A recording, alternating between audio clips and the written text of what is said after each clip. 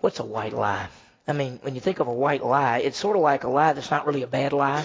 I mean, that's what people say. Well, it's a lie, but it's not a bad lie. It's sort of like a half-truth. And maybe, and the truth is there's no such thing as a half-truth. It's either true or false. And we say like a white lie is like somebody says this and you don't want to hurt their feelings or something, so you just tell them. We realize that whenever we lie, it destroys our reputation and our testimony. So we have to be real careful, especially when people find out. And you think, well, I'm going to lie, but nobody will ever find out. People find out. Let me ask you a question. How often do you tell those white lies? How about when, say you have a boss or someone who is in authority over you and they tell you, I want you to call this person. And you say, okay, I'll call them. And then you never do it. And then they come to you and say, did you ever get that person? And you go, well, I tried to get them, but there was no answer. That's not true. You didn't try to get them. You didn't get them. But, you didn't want to say to your boss, I didn't do what you told me to do, so I'm going to say that I tried to get them, but there was no answer. Or how about on a resume as you get ready? Some of you get ready to come out of college and you put together a resume, or some people who are thinking about a different job or something. Do you put everything on there that's true? I can still remember it's not been that long ago that several coaches, college coaches and pro coaches, lost their jobs when they found out that what was on their resumes weren't exactly right. And that can happen to a lot of people. This evening, Abraham tells a white lie. Some would say a half-truth. He does it, and there's failure, and there's a loss of testimony. I think it's amazing. If you remember what I read at the very end of the passage, it says Pharaoh had him escorted out.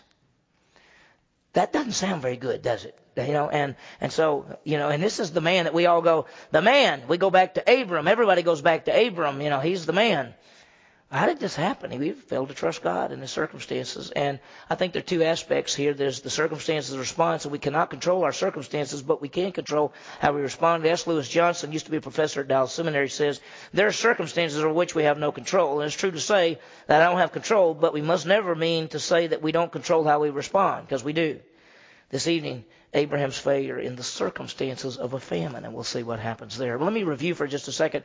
They left the Ur of the Chaldees, and they've come to the land of Canaan. And that the covenant was there, the land, the seed, and the blessings. Notice again verse 4. So Abraham went forth as the Lord had spoken to him, and Lot went with him. Now Abram was 75 years old when he departed from Haran. If we can put the map that we saw, and I have this thing. It doesn't work on TV. See, look. Whoops. Okay, but it does work on this. And they were living over in the Ur of the Chaldees, and God told them to leave and to go to a land that he would show them, the land of Canaan. That's the land of Canaan there. That's Israel. That's modern day Israel. They were supposed to leave. Now, some people say, well, why didn't they just go this way? Because they went all the way up here and all the way down. Well, that's desert. You don't really go that way. So what they did is they left, they followed along the river, and they went to Haran, and then Abraham's father died there, and then they left, and they went down to this part of the world, to what we call the land of Canaan. So it says, so Abram went forth as the Lord had spoken to him. Lot was with him. That's his nephew. Abram was 75 years old when he departed from Haran. Now, he lived to be 175. So the rest of this part where we see the life of Abraham, we're going to see 100 years of his life. And it's pretty incredible. He took Sarai with him. Well, the next verse will tell more about that. And he took Lot. He took all his possessions. And we know from the book of Hebrews that it said, by faith, Abram left his home not even knowing where he was going. Now, that's pretty incredible. A lot of times when we leave to go, we know where we're going. We got even maps. We got, we say, yeah, I'm supposed to turn here and I'll get there. He just left, leaving, going up through the river, get here, and then heading down to this place. He didn't know where he was going. He didn't know exactly he didn't know what the land would look like. He didn't know if it'd be good land. He didn't know. But he trusted God, and that's the key, because he obeyed God. And that's the first thing that we saw about Abram, is that he obeyed God. He took God at his word. He trusted God, and that's what we're supposed to do. We're supposed to obey God and trust him. Notice verse 5 says, Abram took Sarai his wife, and Lot his nephew, and all their possessions which they had accumulated, and all the persons which they had acquired in Haran, and they set out for the land of Canaan, and thus they came to the land of Canaan. Now, if you notice that verse, it says that he left with Sarai. Now, remember, the name Sarai means nagger. His name is Abram, which means big daddy or high father. Her name is Sarai, which means nagger. That's what it means. So big daddy's married to nagger. Maybe she's the nagger because she's wanting children. He's 75, and by the way, she's 65. She's 10 years younger than he is. At this stage of their life, before they ever come down there to get down there, he's 75, she's 65. And obviously she wants children because that's a sign of blessing.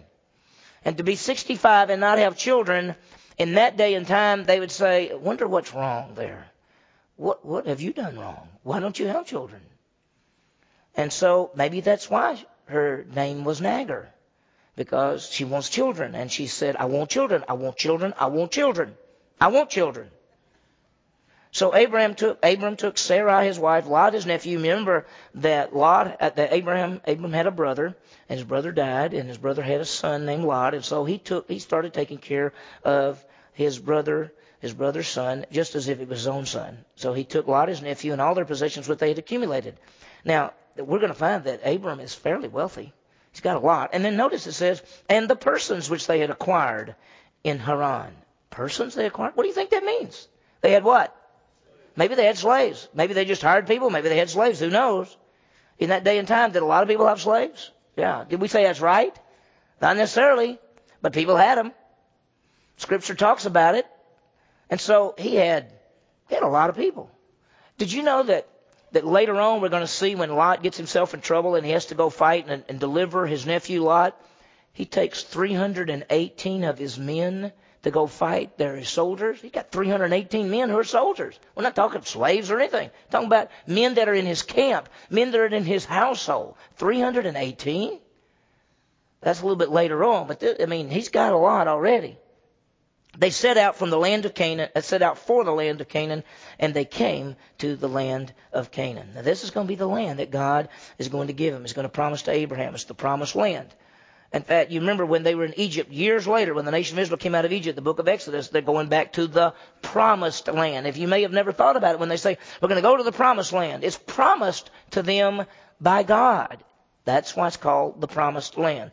It's going to be a great nation. He's going to have a seed. There's going to be the Messiah. There'll be blessing to all the world. There'll be salvation to the Messiah. So there's a lot of great things here. What happens when he gets to the land? Verse 6, Abram passed through the land as far as the site of Shechem to the oak of Moreh. Now the Canaanite was in the land. We have another map, and since it's hard, you can't see it on this. This map is not as good as I wish it was, but they come down and they get to about right in there, okay? There's a place called Shechem, which is in between basically Nazareth and Jerusalem. So if you can, I don't know if you're able to even see on this television because it's pretty small, but Nazareth is up toward where Tiberias, that little part, northern part of Israel. Jerusalem is down there. Well, Shechem is about almost where the word says West Bank. That's almost where he stopped, at a place called Shechem. And it says now the Canaanite was in the land. What he's explaining to us is the descendants of Canaan, all those Jebusites and Hittites and Geshurites, and there's about 10 or 12 names of different people groups that are living in the land, which we call the Canaanites. They're in that land. Now, they think it's their land. It's not their land. It's Abram's land. And God's going to give it to him. God's going to give him every bit of it.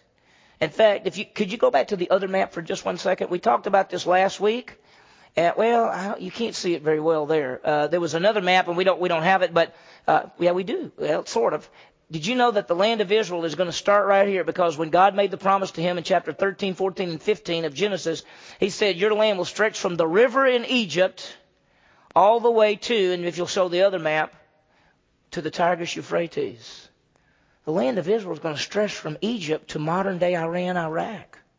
That's going to be the land of Israel, which they will possess and that they will rule and have possession of when Jesus Christ is the King of Kings and the Lord of Lords. So it's huge. They don't have all that now. In fact, he gets there and he's a stranger. He's a pilgrim. He's going through and people don't even know who he is. And in fact, he's going to, when somebody dies, he's going to have to buy some land from somebody to be able to bury his family. But God says, that's all your land. And not only is it your land, it's going to be your descendants, and it's going to be your descendants forever. That's the promise. So they come to Shechem. It's in the middle of the land, really. It's between the Sea of Galilee and the Dead Sea. It's in that part. And he comes to a place called the Oak of Moreh. It was a grove. It was a place. That's where they would go. They would go to these places. Modern day, it's called Nablus today. That's the name of the city, the best that we can tell from history. The Canaanites were there, descendants of Ham and Canaan, who would one day they would all become slaves. These people groups, most of them are going to be killed. Some of them become slaves. Now watch what happens. The Lord appeared to Abram and said, verse 7, to your descendants I will give this land. What he's done is he's reaffirming the covenant. Remember, he told him way back up there, he said, I'm going to give you a land to seed a blessing. I want you to go to a land that I'll show you. I'll give you that land. All of these things. There'll be a seed. There'll be a blessing. There'll be all of these things. When he gets to the land, the Lord appeared to Abram. Now, have you imagined that? Let me ask you something. We read this all the time, right? It'll say something like, and the Lord said to Abram, right? How did he say it to Abram? The Lord appeared to Abram. What did he look like when he appeared to him? How did he appear to him? It doesn't say, does it? It doesn't say anything. It said the Lord appeared to Abram. Do you think Abram's sitting by a fire and he looks up and there's something that looks maybe like a person? We don't know. You know, there was a couple of times that God appeared, God appeared with some angels speaking to Abram, and it looked like three people. There's three people coming up, and of course Abram knew something was weird because you could see for a long way, and Abram he looked up and suddenly there were three people there. And he knew it. He ran and told Sarai, let's fix some food. Something special's happening here. So what did God look like when he appeared to him? I don't know. You notice that in verse 7 it says the Lord appeared to Abram. And I've been teaching, of course, in my Sunday school class about cults. And when you look back in the Old Testament, how things fit together. Whenever you see capital L, capital O, capital R, capital D, that's how your Bible should have it translated in verse 7. That's from the Hebrew word YHWH, which is the personal name of God. So the personal God appears to Abram. And it doesn't tell us what he looked like. It doesn't tell us how he did it. We know that for Moses out in the wilderness, and God appeared to him, but he appeared to him in a what? In a burning bush. This doesn't say there was anything burning or a bush or anything. It says he appeared to him. And he said, to your descendants I will give this land. There's the land, the seed, and the blessing. That's the whole thing. He's reaffirming this covenant that he's made. So what is the response? I mean, by the way, I want you to understand this. The land, the seed, the blessing. At this point, he's never had any children. He's 75 years old. Sarai is 65 years old. And they don't have any children. And technically, he will not have a child through Sarai until he's 100 years old. He's got another 25 years. And waiting for the child, 25 years is a long time waiting for the child. So what was his response? He said, I'm going to give you this land, the seed, the blessing. All of this is for you. Look at his response. So he built an altar there to the Lord who had appeared to him. He built an altar to the Lord. This is really an act of worship. On this altar, Abraham is going to worship God as he offers sacrifices. And so when you think of an altar, I think it really thinks of two things. It's a place of worship and a place of sacrifice. That's what it is. A place of worship, a place of sacrifice. Let's think for a minute about sacrifice. Okay? Let's put the next one up. When you think of sacrifice, there's really two things to think about. God's sacrifice to us, our sacrifice to God. You ever thought about it that way? Because see, a sacrifice is giving up something.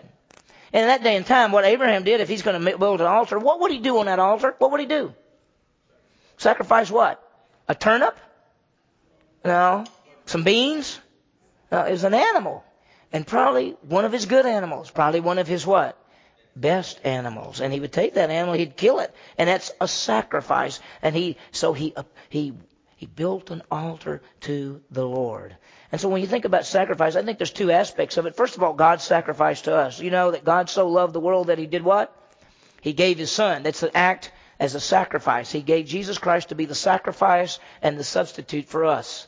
Hebrews 10:4 says the blood of bulls and goats could never take away sin, but Jesus Christ is the final sacrifice for sin forever. God has a sacrifice for us. We owe God death. We're supposed to be separated. We don't have a prayer in that sense. We say, I don't have anything. But God says, I love you so much, I'm going to sacrifice my son in your place. And he's going to be the final sacrifice for sin forever. He's going to be the satisfactory payment, not for your sins only, but for the sins of the entire world, is what he says to us. God's sacrifice to us. But we also think about our sacrifice to God. And we can do that. And we can do that as, I think we have a slide. Is there another slide that says about Romans? Yeah, we can sacrifice to God. Romans 12, he says, I beseech you, brethren, by the mercies of God, to present your what? Your bodies as living sacrifices, holy and acceptable to God, which is your spiritual service of worship. He says, now let me tell you, here's the logical thing to do, he says.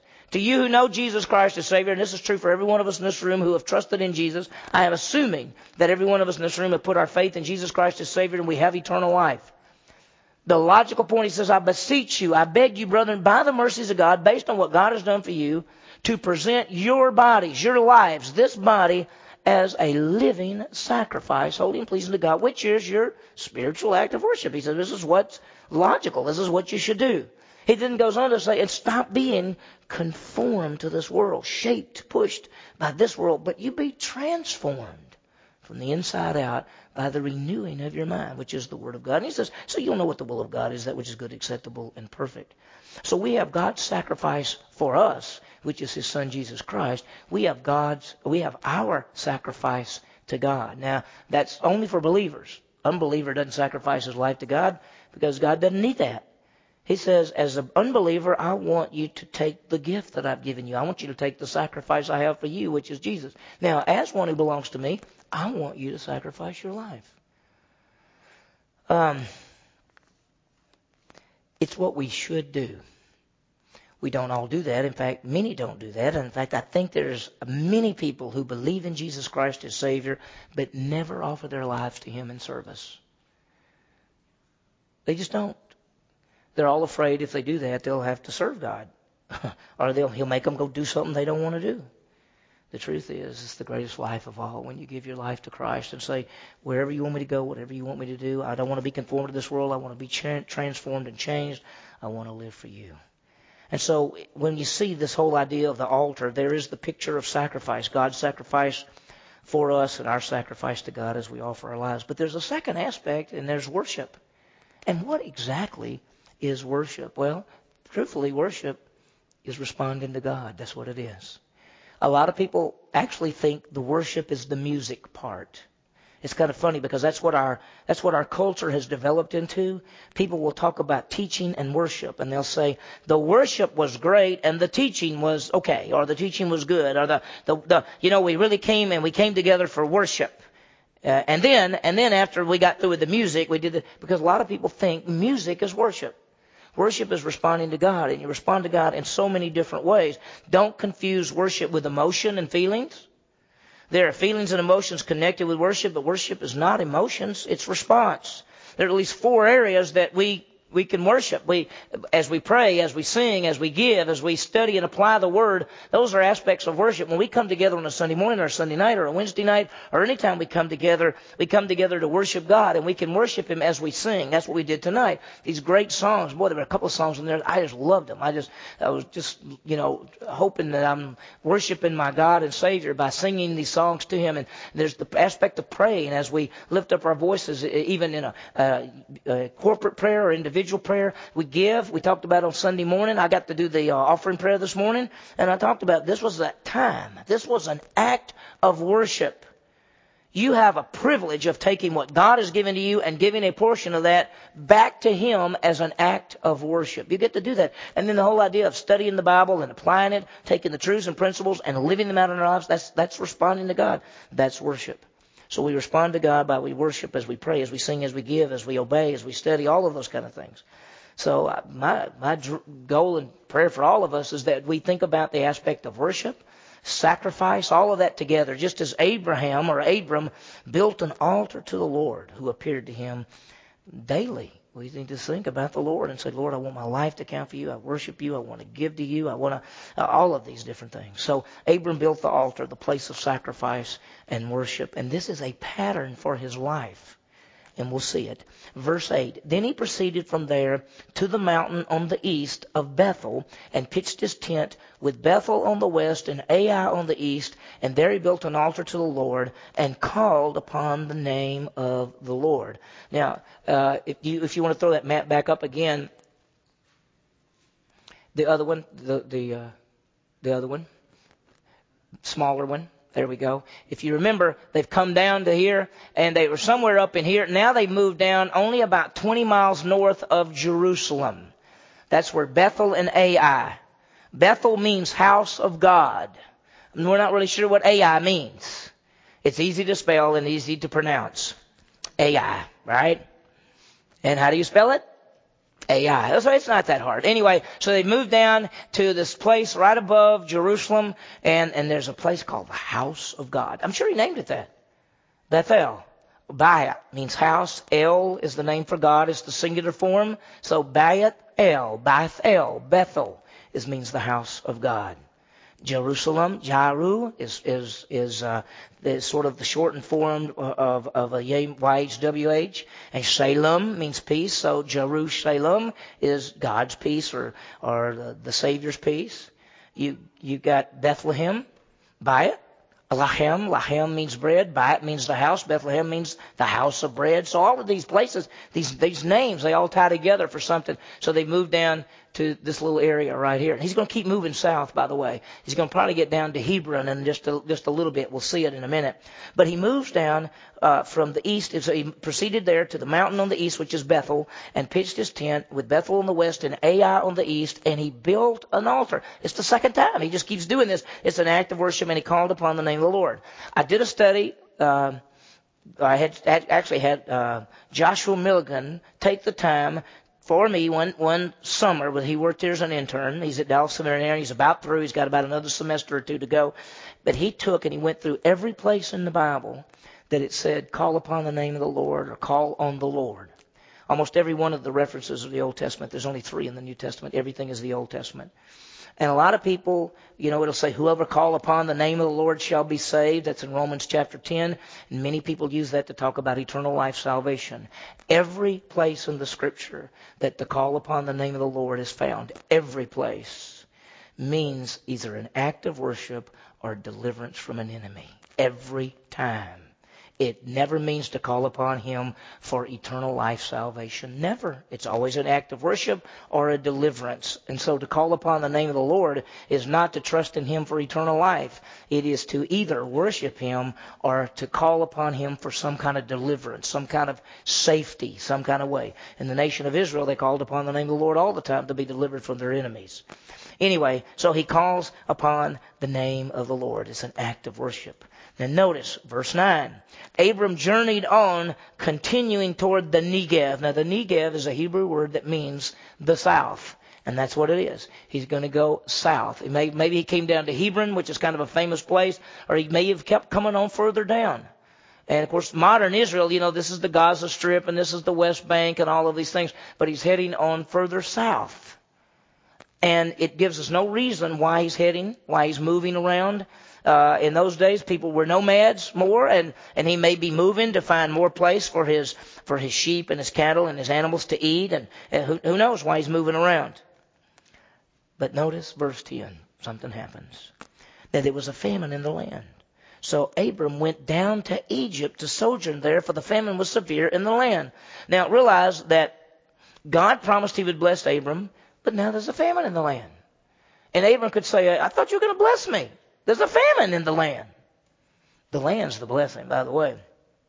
The question, does the famine mean that he's out of the will of God?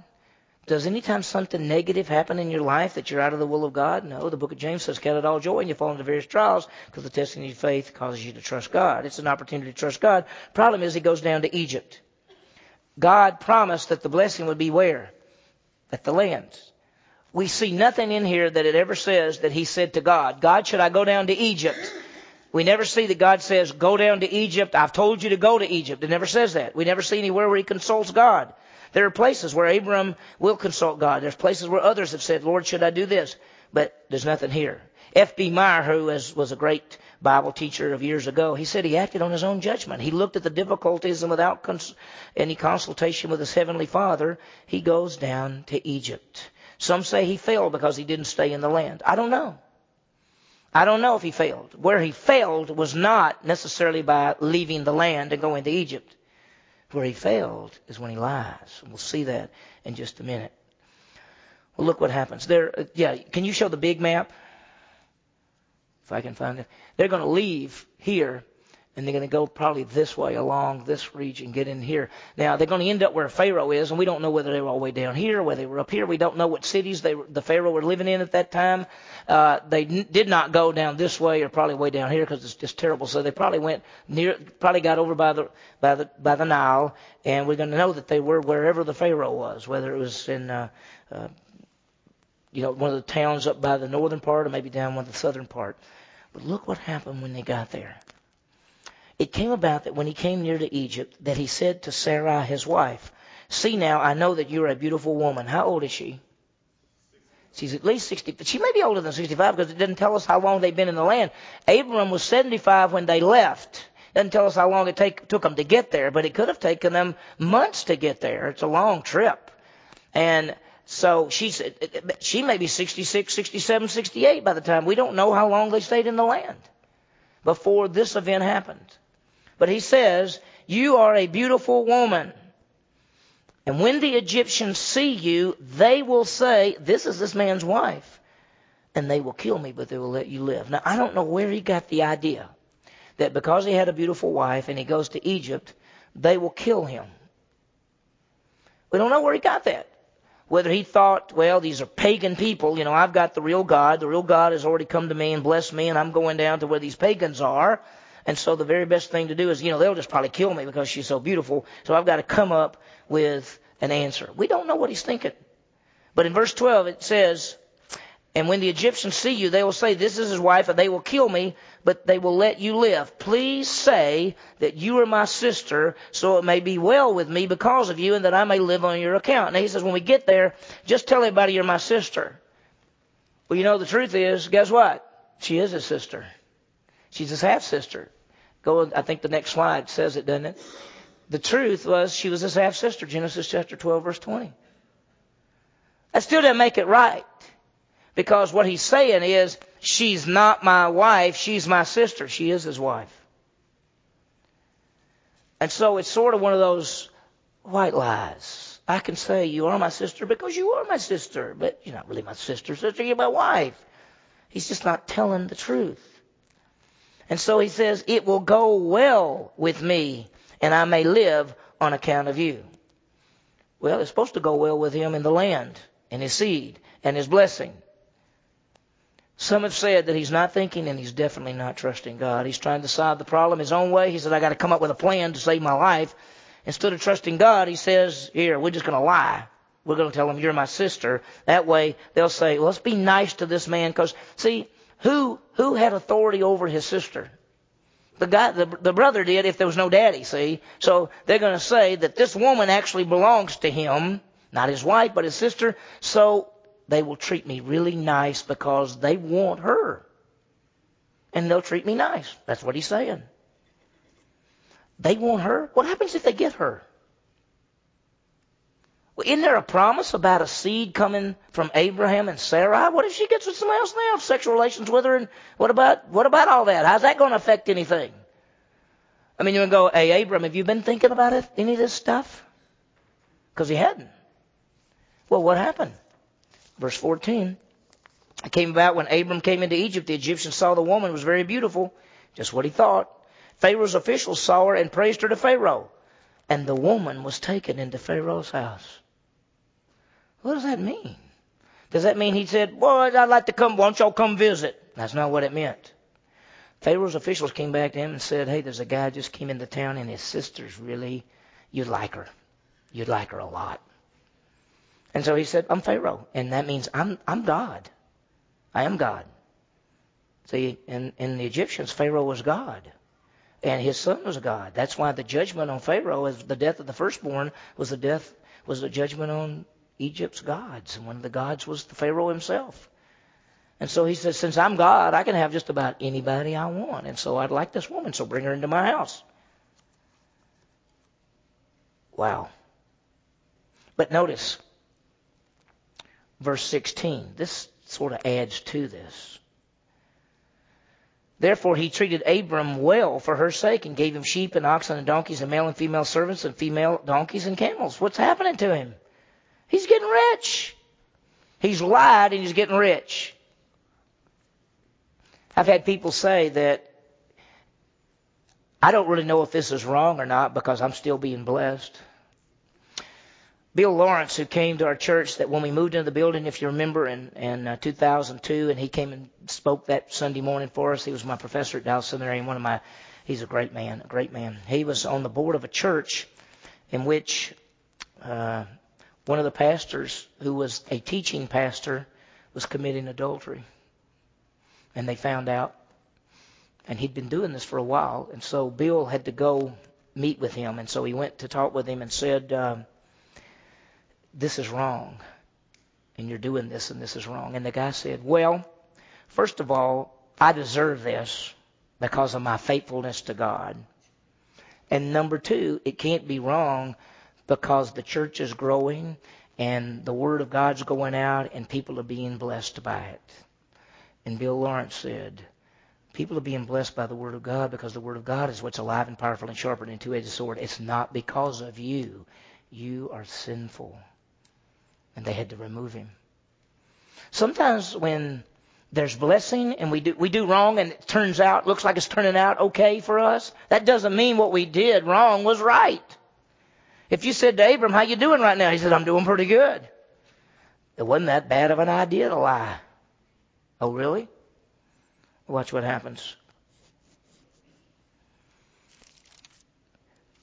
You can imagine that Pharaoh thought, what am I going to do with this woman? But, verse 17, the Lord struck Pharaoh and his house, meaning his household, with plagues because of Sarai, Abram's wife. We don't know what the plagues were. We don't know what happened. But something happened. You can try to guess some things that might have happened. Who knows?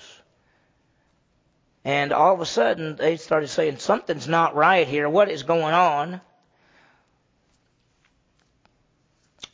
Alan Ross, who's professor at Dallas Seminary, who was Hebrew professor when I was there, he said the divine preservation of the purity of Sarah was for the sake of this promise. He's going to take care of Sarai because that promise has to come through her and Abram. He's not going to let her be mixed in with Pharaoh. So God brings a plague on Pharaoh and his house because of Sarai, Abram's wife. So look what happened. Then Pharaoh called Abram and said, what is this you have done to me? Because he found out. Why did you not tell me she was your wife? Look what you've done to me. You know what Pharaoh's saying? I wouldn't have taken her if... I'm an honorable man. I wouldn't have taken her if she was your wife. See, Abram thought, hey, there are a bunch of pagans there. They'll just do anything. No. He says, why didn't you tell me she was your wife? Why did you say she's my sister? You lied to me. I took her for my wife. I was going to be with her. Now then, here's your wife. You take her and you go. This is not positive for the man of God. This is not positive for the man who's been chosen by God and his people group, who are going to be the light of the world, who are going to be God's chosen people. The Messiah's going to come through. There's going to be great blessing. Is this a real positive beginning? It's not a positive beginning at all. It's a negative beginning. There's embarrassment here. You told me a lie. You worship, what God do you worship anyway? Because you just lied to me. How many times has somebody said to Christians, you say you're a Christian, you live like that. I don't believe anything about what you say, and I don't believe anything about what you believe because of the way you live. That happens, doesn't it? That's why we have to live righteously and godly. We have to be lights in the midst of a crooked and perverse generation, which we do shine as the lights in this world. Well, look at the end of this thing. Pharaoh commanded his men. You know, Pharaoh was upset. Pharaoh commanded his men concerning him, and they escorted him away with his wife and all that belonged to him. You know what they said? You're going to leave Egypt. You can't stay here. You can't stay here. If you notice chapter 13, so Abram went up from Egypt to the Negev. He went to the south part of the land of Canaan. He left Egypt. They ran him out of town. We'd go, well, that's pretty embarrassing. Yeah, it is. What a terrible start. Well, he failed. He failed to trust God. Sometimes our actions reflect on what we believe, and sometimes they don't. Sometimes the way we live bring people to Christ. Sometimes the way we live push them away. Martin Luther said it was so humbling for the man of God to be rebuked by a heathen king. It has been said the best of men are at best men. In the circumstances of life, how do we respond? Do we come up with our own plan to figure out how we're going to take care of ourselves? Or do we trust God?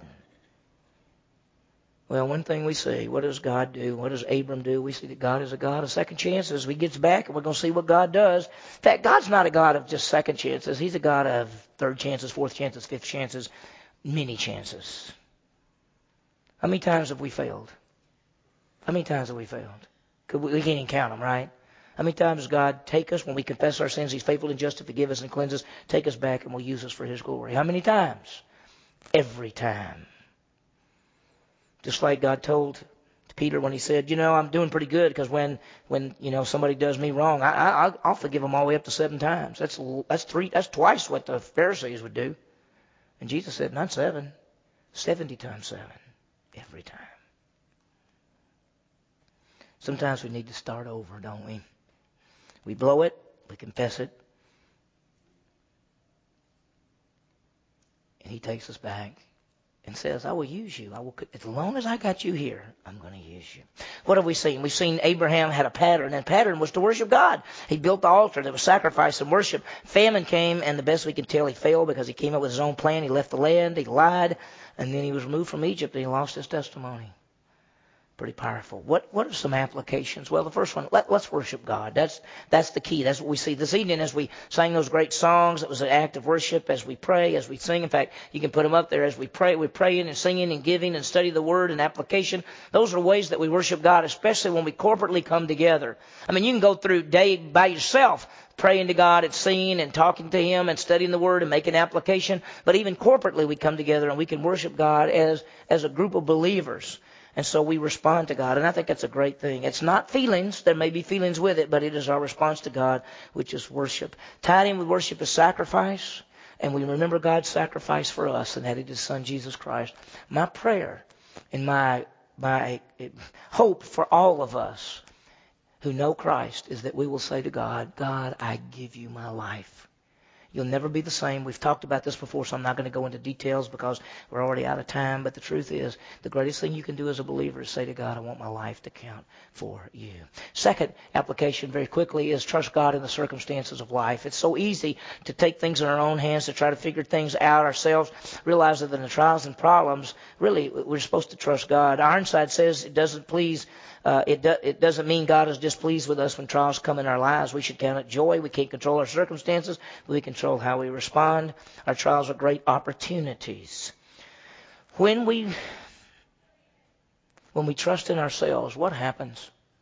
There's sin and there's loss of testimony. Because what happens is we do our own thing and there's failure. Abraham feared men rather than God. He trusted in Sarai to protect him rather than God, and it was shame and loss of his testimony. Let's trust God in the trials and the problems and the ups and downs of life. And the last thing is, do we need to start over? I mean, sometimes we need to start over. God is the God of many chances. I think one thing to think about is, the first one is, maybe there are people who, when I say start over, that you've gone your life and you've thought that you get to God by being good, by trying to trust yourself, by doing the good things. Maybe today is a day you start over and you realize that the only way you can come to God is by faith in Jesus Christ, that He's the one who died and rose again, that He gives us eternal life. There's a second thing, and it may be for us as believers that we fail, that we sinned. It may be time that we confess our sins and we start over, because God will take us and use us. That's one great thing about it, is that sometimes in our relationship with people and they fail us, they don't measure up to our expectations, and they fail, and we don't have anything to do with them anymore after that. We say, well, you let me down. That's the way it is. But isn't it great that God never does that? That we fail the living God, we turn away, we do exactly the opposite of what He tells us to do, and then we confess our sins, and He doesn't say, hey, don't come back to me. No, I'm not listening to you anymore. No, He's faithful and just to forgive us and to cleanse us every time. May we be men and women who worship God, who serve Him as we trust Him in the circumstances of life. Let's pray.